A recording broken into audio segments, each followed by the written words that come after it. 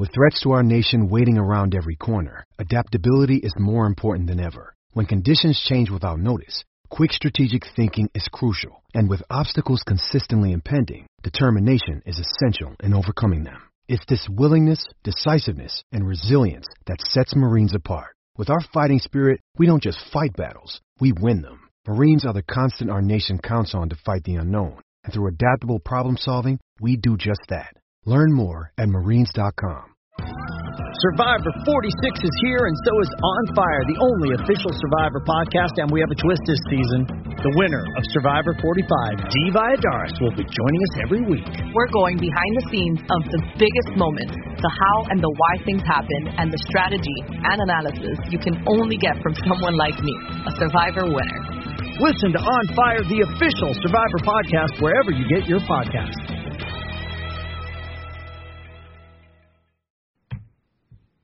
Getting everything turned on. I know how that is. Just walk in a room and it happens. Yep. Yeah. Yep. We like to call that the magic. Who's we? You know, people who do the magic. People around you? Yeah. Haven't heard from Drew, so. Well, he's probably asleep. Of course. Or drunk. It is 1 p.m. Right. Well, no, it's 3 there, right? I don't know how time works. All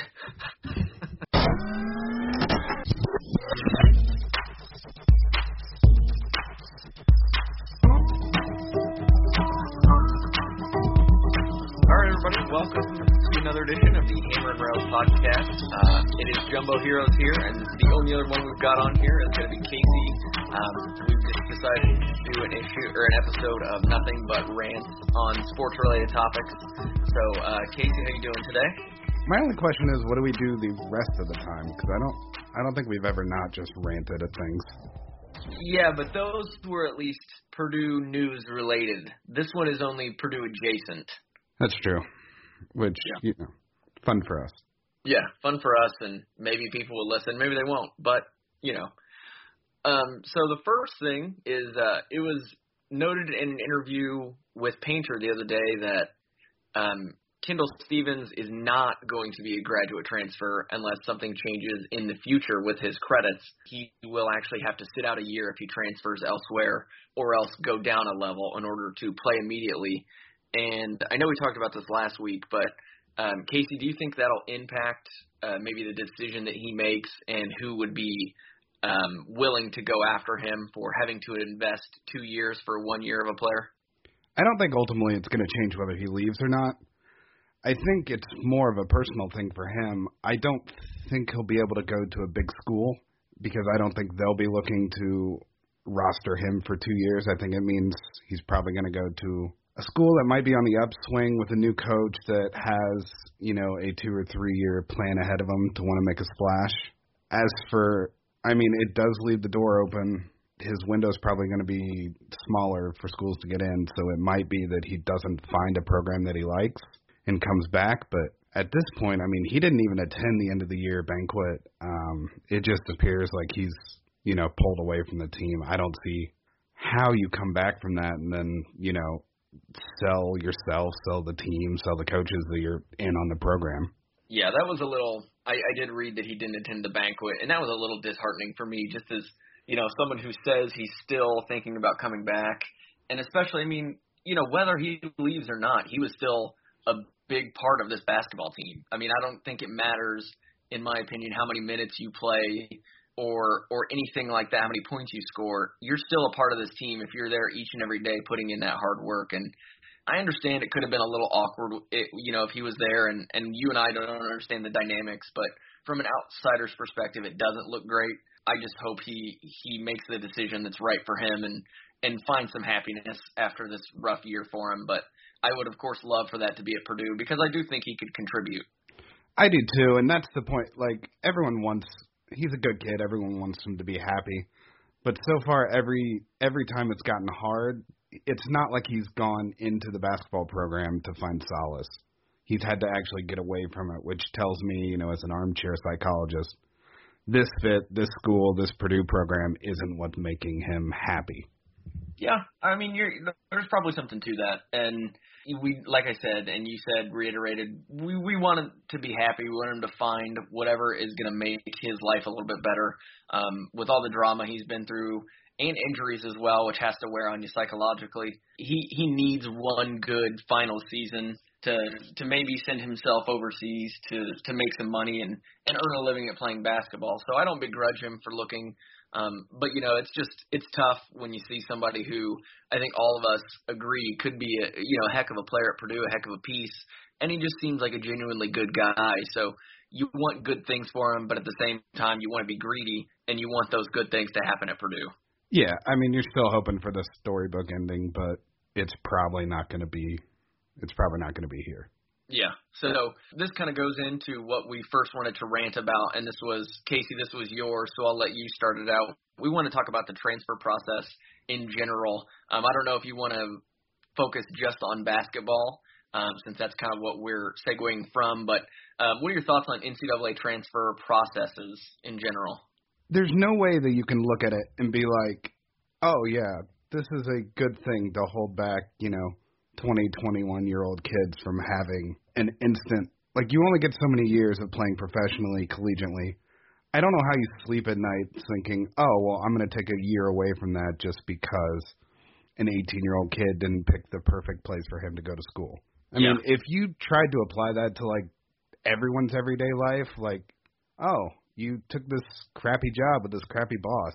Yeah, if you want to go somewhere else, you're going to have to wait a year before you get paid. Or go to a job that pays you less and gives you less exposure for a year. Yeah. Then you can work immediately. Yeah, there's no way to think about it. And the graduate transfer thing is good, I think. It's both making kids graduate quicker and also taking away that year of redshirting. It's a necessary evil, but at the same time, it does create this just mess of a list of players that are looking to go somewhere else.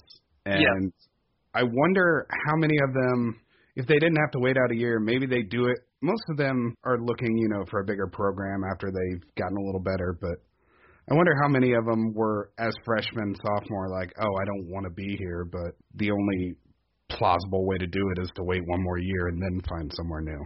Yeah, one thing I'm always curious about with the graduate transfer rule is, of course, it's for educational purposes, technically, if you look at the rule, because the school you go to has to have a master's degree in a program that the school you're transferring from does not have. Really? Yes.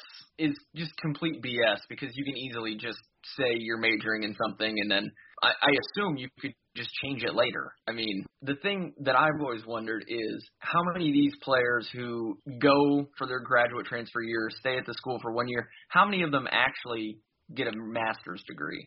How many of them actually stay that additional year after their year of basketball is up?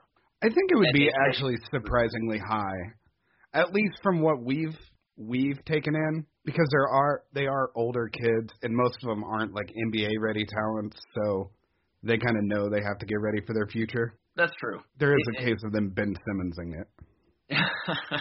I mean, it seems to me it can't possibly be living up to the spirit of the rule. Right. Well, I don't know what is the spirit of the rule, because the NCAA says so many different things that they just don't. It all just seems like regulations so they can have control of every process of these kids' lives. Do you mean transfers in general or graduate transfers? Just student athletes in general. Oh, well. The overarching, it's got to be part of that symptom, though. I mean, yeah, they want to control the transfers. Why schools are allowed to limit where a kid is going is really off to me. Yeah, and it's so arbitrary. I mean, they're protecting schools from saying, well, I don't want to play against this kid. Right. Like Beeline trying to restrict the transfer away from the conference. There's no logic behind it I'm aware of. That's not even just Beeline, though, because the Big Ten Conference, they have it written that even with graduate transfers, you have to take a year off no matter what, which just got drawn down by the courts last year, I believe, correct? Oh, that I don't know. Yeah, I think there was a transfer this last year that challenged it, that they were talking about Spike also going to challenge if he wanted to go to a Big Ten school, so he wouldn't have to sit out a year. Interesting. I mean, it does. It all seems so absurd, because not only the impact that it has on the player, saying you have to sit out a year of, quite frankly, what could be an athletic prime for these kids in order to showcase their talent because they made a decision when they were 16, 17, whatever, that isn't panning out. But also, there's no such rule for coaches.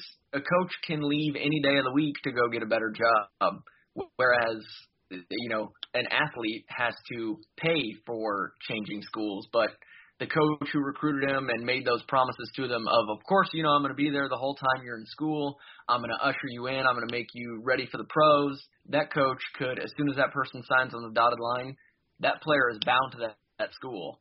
And the coach can simply walk out the door with a briefcase full of money with no consequences. Right. Yeah, and they're not in jeopardy of, blowing an ACL and never having a career again or any of 1,000 different things that these students have to worry about. Right. I mean, Ron Hunter can fall off a chair and break his leg or ankle or whatever. He's coaching the next day. There's no long-term impact on him.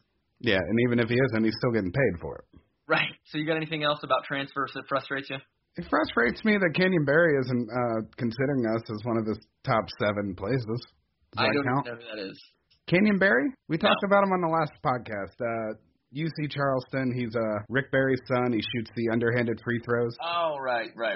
He played 12 games last year, averaged 19.7 points. He's a 6'6", 200-pound guard, which is exactly what we need with Kendall leaving. And he has put in California, Florida, Kansas, Louisville, Miami, Northwestern, and Ole Miss as his 7. That seems odd. No Purdue, even though he wants to go to school to get a master's in nuclear engineering. Yeah, you would think we would be up there just based on that alone, even if you took out the basketball aspect of it. I guess we had too many white guards already. But he would fill a niche because he has, according to these pictures on Google Image Search, just delightful hair. Yes. Good hair, long arms. We don't have anyone with fantastic hair on the team other than Biggie. So. Do you remember what he tried to do with the cornrows the one time where he had them tied in the back? Yeah, that lasted for one game, right? Yeah, that was the worst decision I've ever seen a player make. Yeah, that was not great. So, transitioning away from offering 19, 18-year-olds hair advice, the other thing, and this is not Purdue related, so don't get mad, we have to comment on the Tyler Summit news because it is just outrageous and crazy. For those of you who are not aware, Tyler Summit is the kid of legendary Tennessee women's basketball coach Pat Summit, and somehow, I wonder how, he got the head coaching job at Louisiana Tech, the women's basketball program. He is only 25 years old. Do you know how old he was when he got the job? No. Well, he would have been 23, right? 23. Yeah, 23, and he got a Division I college coaching job, and now 2 years into his tenure, he has abruptly resigned, citing, quote, an inappropriate relationship, and rumors on the internet are flying, and I have to make clear that these are rumors. We do not know if this is true, but it seems likely that it's true, that he impregnated one of his own players. Regardless of that. Yeah. Well, not regardless of, but how old are you, Ledman? I am 30. So you were 23 at some point. Yes, I was. That is true. Have you ever met a 23-year-old that was capable of being around, a group of 15 well-fitted, girls and women that could control himself every day, day in and day out? Yes. However, to me, that's not the biggest problem. The biggest problem to me is what if his name was not Summit? He would not have gotten this job. I really don't care about that. I really think the idea that anyone 23 years old, a male, being put in charge of that many women that are maybe 2-3 years younger than him is ridiculous. Okay, there is something to that. However, has no one at Louisiana Tech ever met a male? None ever? Anywhere? I've got to stand up for my gender here and say I can act professional if need be. Yeah, but you say that, but it's common that if you have people around the same age around each other at business, at work, at school, it's not I'm not talking criminal mischief, just they're gonna hook up. Okay. I see what you mean now. However, Like, I just can't fathom the thinking of these Louisiana Tech folks that are like, oh, you're 23 years old? Oh, your mom's Pat Summitt. Yes, let's just hand you the reins to our college basketball program. Yeah, it's mind-boggling. There's literally, I can't think, I mean, were they that good of a basketball program? Did he, like, instantly make them appealing? I have no, I mean, I you have to assume that's what they were thinking. They wanted to say, hey, look who we've got coming in. You know, maybe Pat Summitt will be around. You can meet Pat Summitt, but, you know. Yeah, but think about this. He's 23 years old. He gets in his car, drives down to Arkansas, and goes meets a 16-year-old girl, and then has to introduce himself to her father and mother and try to tell them that he's going to, you know, shepherd her. Yeah, he's going to take care of their daughter. Yeah. Like, what father is okay with that? What parents is okay with that? Awkward conversation, I think. There's just so much wrong with this whole situation. It makes no sense. It doesn't. And I get you blame him. He's married. He made a poor choice. He's over. Like, that's obvious. Like, it's obviously what he did was wrong. But there's got to be a lot of blame being laid to the university for making that choice. Well, see, that's what I said that on Twitter, and somebody jumped me and said, well, that's a logical leap. Like, no, it's not at all. Yeah. You hire a 23-year-old because his last name is Summitt to come in and coach these 18 to maybe if they've redshirted could be 22-year-old women, and you don't put any sort of person in charge of him at 23 years old. I understand that would be condescending and off, but if you're going to give somebody like that a chance, you got to put in some controls, some protocols in place to make sure things are on the up and up. Yeah, like, how can you have a coach where you wouldn't feel good about a 23-year-old having private moments with any of his players? Regardless of if he did anything or not, that's always going to be there. It's always going to be the back of your mind. He looks like a little kid. Yeah, he does not look 25 as he is now. No, it's mind-boggling. It's weird. It sucks for the kids. It sucks for the players. Oh, yeah. Like, Ashley Santos had to tweet out a photo of her stomach to prove that she's not pregnant. So the insinuation is he slept with two of the girls? I guess. The article that you sent me to regarding that seemed to indicate that there were two players, and I guess it was her and her roommate. But, I mean, again, we have no idea what's going on. And to toss this out, he didn't even have a good record as a coach. He was 30-31. Like, come on. Yeah, no, you don't become a good coach from 4 years of college. No one anywhere. You have to go through being an assistant coach or playing for a long time to have anywhere near, like, the only thing he had was his name. Well, he was an assistant coach at Marquette prior to getting the job at Louisiana Tech. For a year? It doesn't say on what article I'm reading. It just says he was previously a coach at assistant at Marquette. You're telling me there's not someone more qualified for the job than him when they hired him? As someone who works in HR, that's just insulting. We get mad about Burke doing whatever, but this is just, could you imagine if you're a Louisiana Tech fan? No, I don't know. First of all, what would go through your mind when they hired this kid? Right. And then what's going on now? It's just a mess. Yeah. It'll be interesting to watch what comes out of this as it moves forward. I would imagine there's going to be some lawsuits. I'd say is it technically illegal for him to have slept with? It's going to depend. It's going to depend on the circumstances and if there was any sort of coercion or, because he does have some sort of control over her as her head coach. So threat of power. Yeah. So he could have, pressured her, quid pro quo of some kind. And of course, I'm sure, not to mention the sexual harassment claims that could come out of this. So when this is all done in a few years, what is this going to be, a made-for-TV movie, Hallmark Channel? Yeah, what do you think? Hallmark movie. Yeah. But we have to find out what happens to the kid and what happens to the girl. Yeah, because the one girl just vanished. Her roommate doesn't know where she is. She's disappeared from the internet. Her life is going to be ruined for the next couple of years. Yeah, that's not good.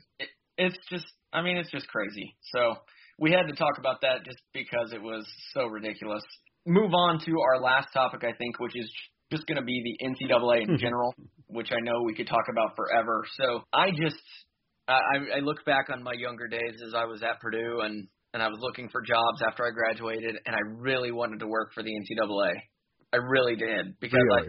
I thought it was just, it's this organization that helps all these kids. And then I, read about the NCAA more and looked at what they've done, and they are just a terrible organization. I mean, right? Yeah, it's just like so overarching everything they do, and it's so blatantly in their favor. It was what? 4 or 5 years ago when Shabazz Nazeer, won the tournament for UConn, and then it took him having to talk about how he had to go hungry at night because the NCAA had food so controlled that the program couldn't give him more food when he was hungry. Yeah. Well, and it's like they could give bagels, but they couldn't give peanut butter or something just absurd like that. Like, who is sitting around making these rules? It is endemic of a bigger issue the same way with bills and Congress and all that. But it is just this, like, they have this giant collection of rules, almost all of them arbitrary. It's somewhat protective of players, but it's mostly protective of the NCAA and what they want. Oh, absolutely. Above everything else. I guess the biggest thing, and we touched on it when we were talking about this right before, the student athletes are not represented. So how are they ever going to get a fair shake? And I know you have a lot of feelings on this, so yeah.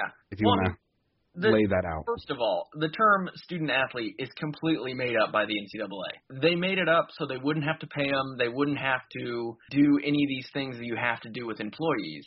And I think we can all agree that these athletes are employees. Right. You can turn a phrase all you want, but the fact is these students who become athletes work for the university. They bring in money for the university. They put on, in essence, shows for the university. They help with marketing for the university. There is no way you can say that these students / athletes aren't employees of the university. But the NCAA, because they got sued, basically created the term student athlete so that they would not have to provide benefits to these kids. And it's just absurd because so many of these kids just get screwed over by the system in order for them to stay amateurs, which has no place in today's athletic society. Pro basketball players play in the Olympics. Half the people in the Olympics are not amateurs. But for whatever reason, the NCAA is still concerned that their athletes are amateurs and that they're student athletes and they're students first. And that's why they're student athletes and not athlete students. There was a Colorado football player that was part of the Olympics, I believe, and he wasn't allowed to get sponsored for his Olympics to pay for all his training and everything because that violated his football stature. Jeez. Yeah, none of it makes sense. Yeah, like I said, the only reason the term student athlete even came up was there was a lawsuit in the 1950s because football players who were injured tried to collect workers' comp, and the NCAA was like, "Oh, we can't have that." So they argued that they're just students and they just happen to play sports. When in reality, we know there's a large portion of these people who are athletes at schools who the school would not take if they were just there for academics. Right. The NCAA made $1 billion in revenue last year. They're very good at hiding revenue, though, and not making it profit. Yeah, but I was reading something on that where one of their biggest comebacks is they can't afford to pay students. Right. But it's just that they spend money so, like, ridiculously all around for all these, media buys and for all this, big screen TVs and souped up athletic offices and all of this. There's money to be had. It's just being placed, in the pockets of the adults. Yeah, and you make a good point, especially with individual schools. They're always claiming poor because they have to in order to show that their balance sheet is basically zero. So they'll put money into things that they don't need. They'll redo structures that don't need redone. They'll add extra perks like those extra big TVs. They'll buy Xbox Ones for their locker rooms. They'll do whatever they need to do to put the money everywhere but back actually to the students. And they always talk about the fear of, well, if we just made it a free system, Alabama would just outspend everyone and all of the little schools and whatever wouldn't have a chance. they already don't have a chance. Like, there's no like mixing around the pot. The last, like, Villanova's the biggest upset of a winner since, pretty much they're the biggest upset winner since Arkansas won a basketball title in '94. Besides that, it's all UCLA, Kentucky, Arizona, Connecticut, Michigan State, Duke. It's all big-name schools. They already spend more than everyone else. They're just protected by the NCAA. Right. There's already more than one class of school, like you said. You know, you're either a football school or you're a basketball school. That's where you put your money. Some schools, rare, can be both football and basketball and be good at both. But that's probably not going to happen because these schools focus on one or the other in order to bring in more revenue, hoping that if they bring in enough revenue, it'll then allow them to move other places.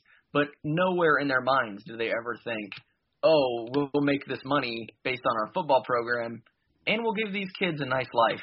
Right. And one thing I wanted to talk about with this is there's actually a case ongoing right now. The NCAA just got denied summary judgment, so they tried to get the case basically thrown out because there's a wrongful death suit following. This is Division III, Frostburg State. There was a football player who died in 2011, and this lawsuit has been going on since 2013. The kid died during practice following a head injury, which, of course, you know, there's a whole other issue with football and head injuries right there. But they've been going on and on about this, and the NCAA basically said there's a special relationship because it only is meant to protect college athletes. Or I'm sorry, that's what the folks argued. The NCAA argued since it's a sports organization, it has no legal duty to protect college athletes. Really? Yes, that's straight from their brief or whatever motion they turned into the court. That's indicative of when a group of people do not have representation. There's no voice. There's no way. The only way to do it is to probably unionize and actually have a voice because there's no one fighting for the players' rights. No, not at all. There's no, you file a complaint against the people that are, you know, you're complaining about. It almost goes to a system like the NFL has where Roger Goodell dispenses all justice and he reviews justice. You know, it's like if right, but there are checks and balances because the players' union goes back and then it gets, I mean, how many overturned decisions did he have last year? About 6 or 7, or pretty much everyone he tried to do. Yeah, I mean, it's just, you look at Northwestern and what they tried to do with trying to unionize, and then, of course, that didn't end up working. And not to get, you know, too political here, but I do think the athletes have to do something because they are getting royally screwed. Not just the fact that these schools and the NCAA make millions of dollars off of them, and they see no money, so to say, short of this new stipend that is being rolled out to them. But, you know, just for their health. I mean, these kids, we know football is not a safe sport, but we watch it anyway. We go to it. We spend money on merchandise. It's a cash cow for these athletic programs, but yet there's no real protections in place for these kids once they get injured, even at the school, but especially if they have lingering effects after they leave the school. Right, and that's what a big NFL suit's going on now where they're paying out $1 billion. But there's nothing for that in college because they don't have a players' union. Yeah. And it is, the safety thing is real. Like, it's one thing, sure, basketball players don't get played. They're also, for the most part, not ruining their lives for the rest of their lives. Football players are. There is a ridiculous amount of college football athletes, like close to 1 million, I believe.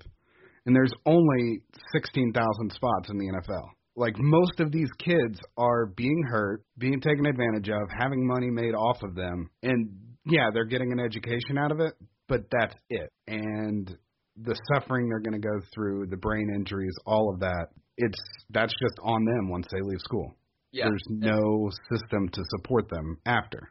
And I think you can see a lot of people, especially football players themselves, starting to realize this and realizing maybe it's not worth it. I mean, you look at the number of NFL players who've retired in the last 1 or 2 seasons that are, 23, 24, 25 years old, and they always say, well, it just wasn't worth it. I made enough money. I want to be able to meet my grandkids. I want to be able to walk around without pain in my knees. I want to be able to dress myself. And when you're in a situation like that, you have to realize there is some sort of problem in your sport. And it goes back to the schools basically just putting their hands over their ears and ignoring the problem and saying, well, the system works, so there's nothing we can do about it. And all the while, the poor kids get screwed. Like Chris Borland just retired from San Francisco 2 years ago. Yeah. At 24, he played at Wisconsin.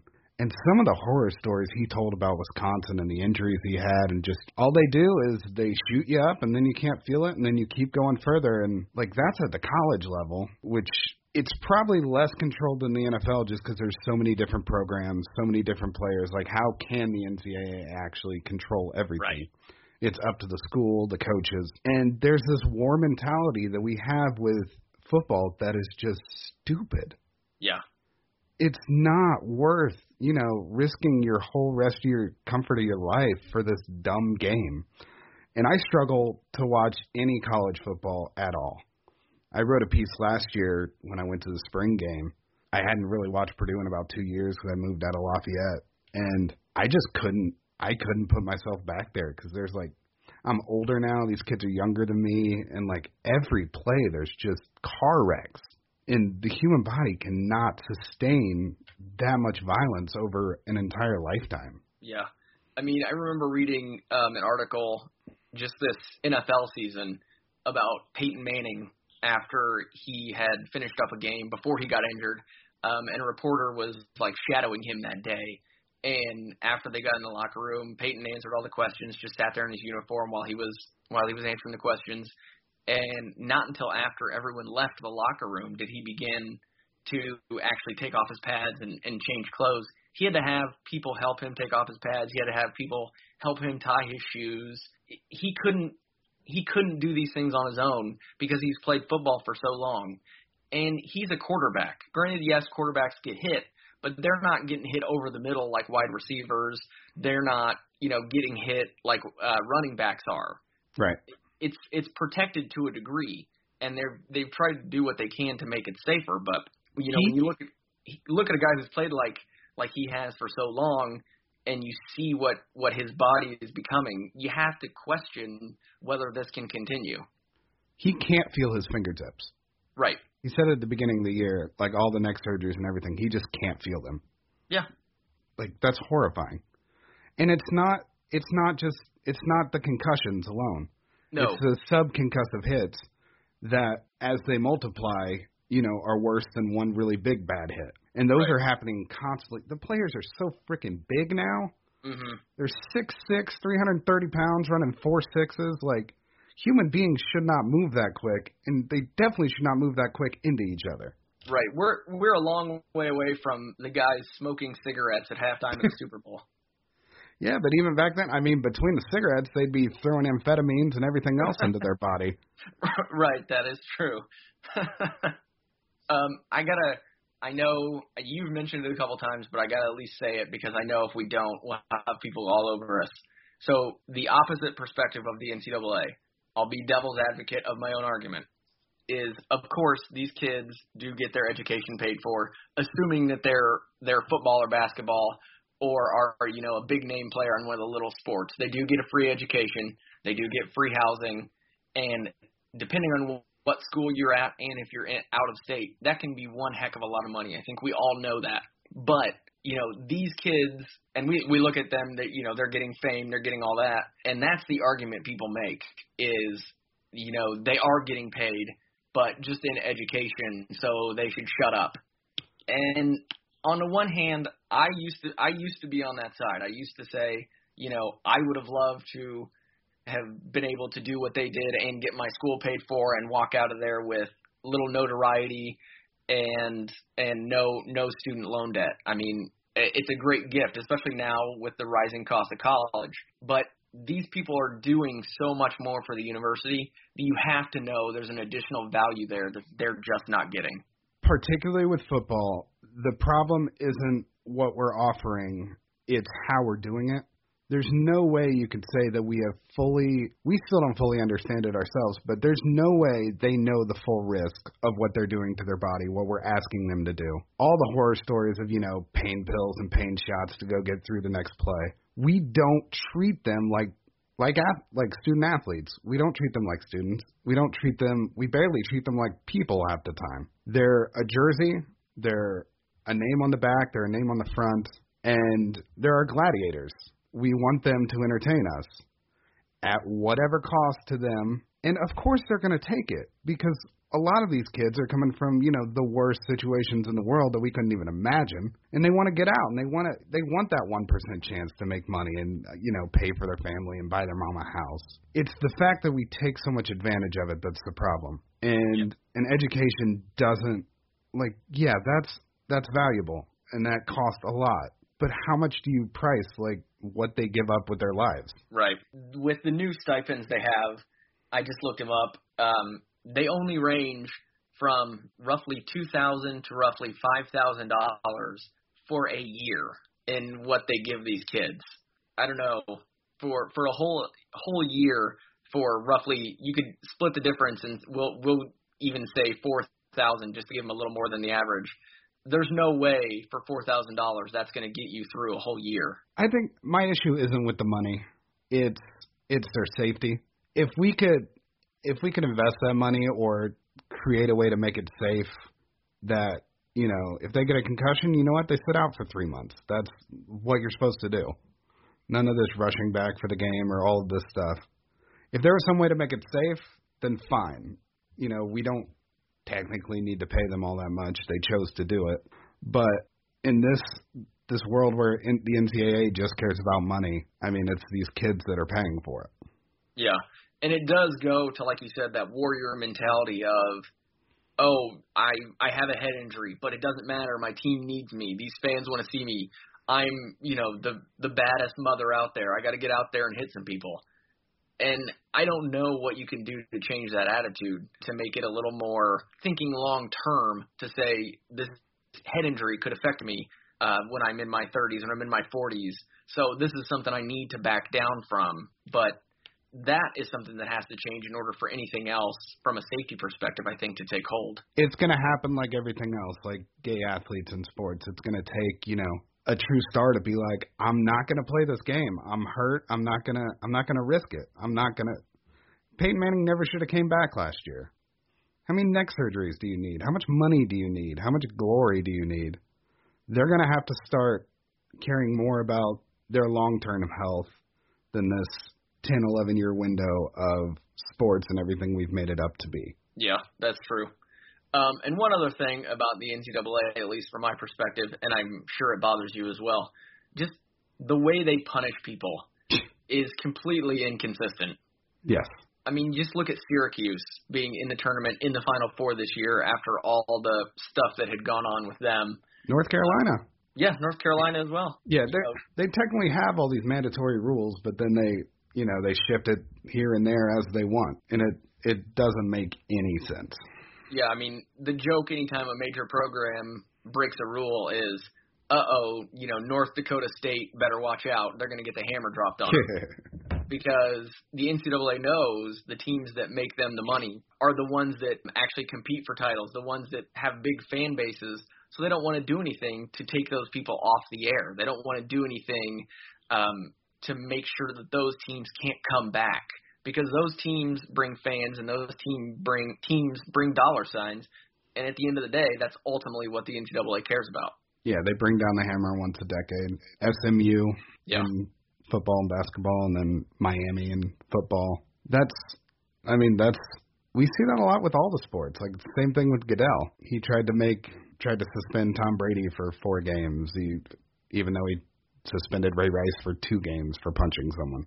Right. Until a video came out, and then it's a 4-game suspension. Right. It's just, there's just so much inconsistency and hypocrisy in that organization that I don't know what needs to be done in order to make it more fair for the athletes.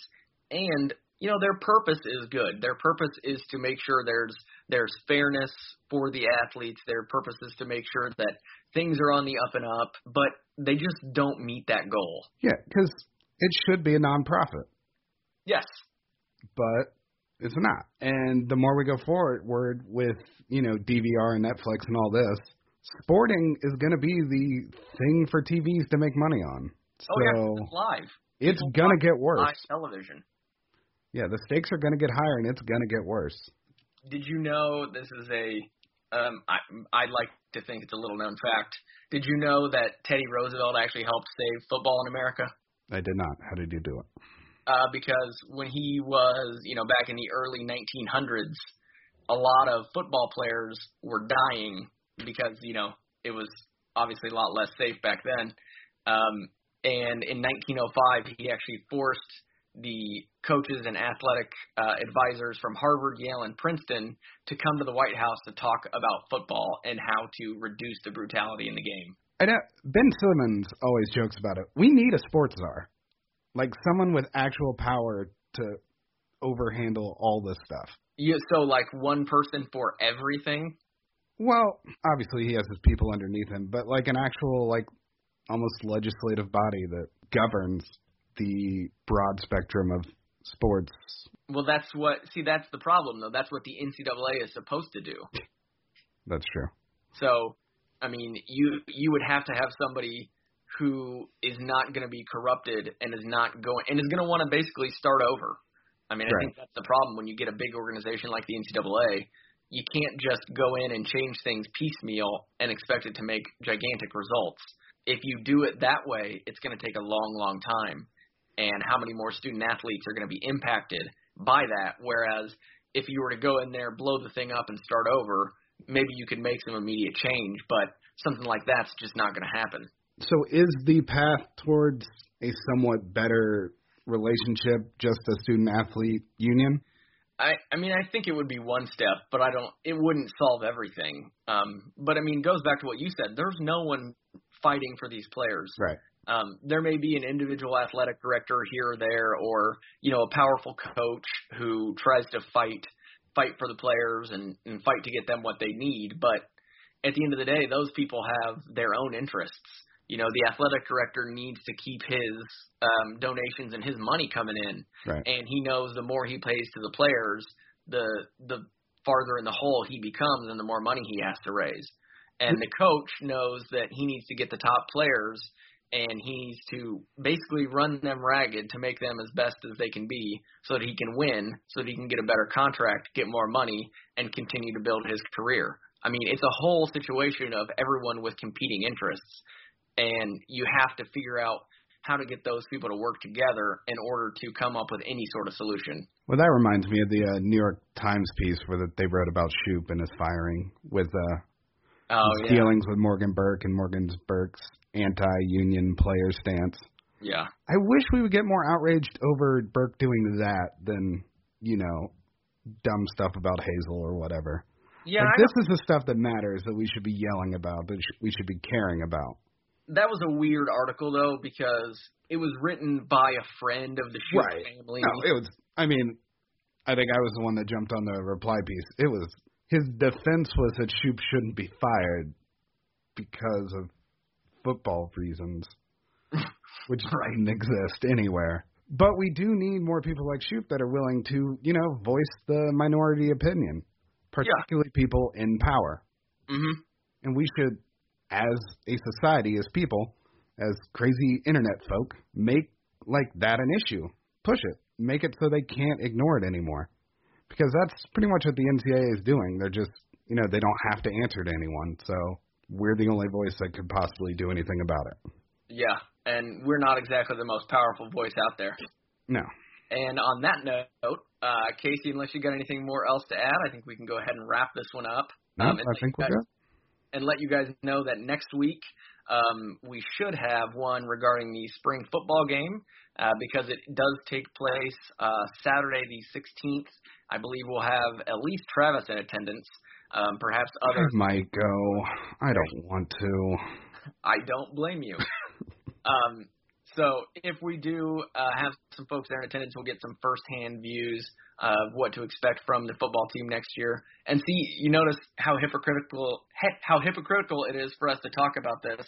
I know. I hate it. That was what my whole piece was on last year. It's so bad. But, I mean, I love football. I can't help it. But we have to find a way to make it better for the players, better for everyone involved, and safer. So we're not ruining these kids' lives. I don't even love football anymore. What? I don't love football anymore. Oh, see, I mean, I love basketball more than I love football, but it really does. I mean, it hurts you to watch it sometimes. It does, especially in person. And at the spring game, you're like 10 rows up. Yeah. And I mean, you forget how big these guys are. Or the sounds they make. Yeah. Mm. Oh, So, well, this is depressing. We keep going back to this. Yeah, so that is all we have for you this week. We will chat with you next week, hopefully with some details from the spring football game, and hopefully we won't be as depressing.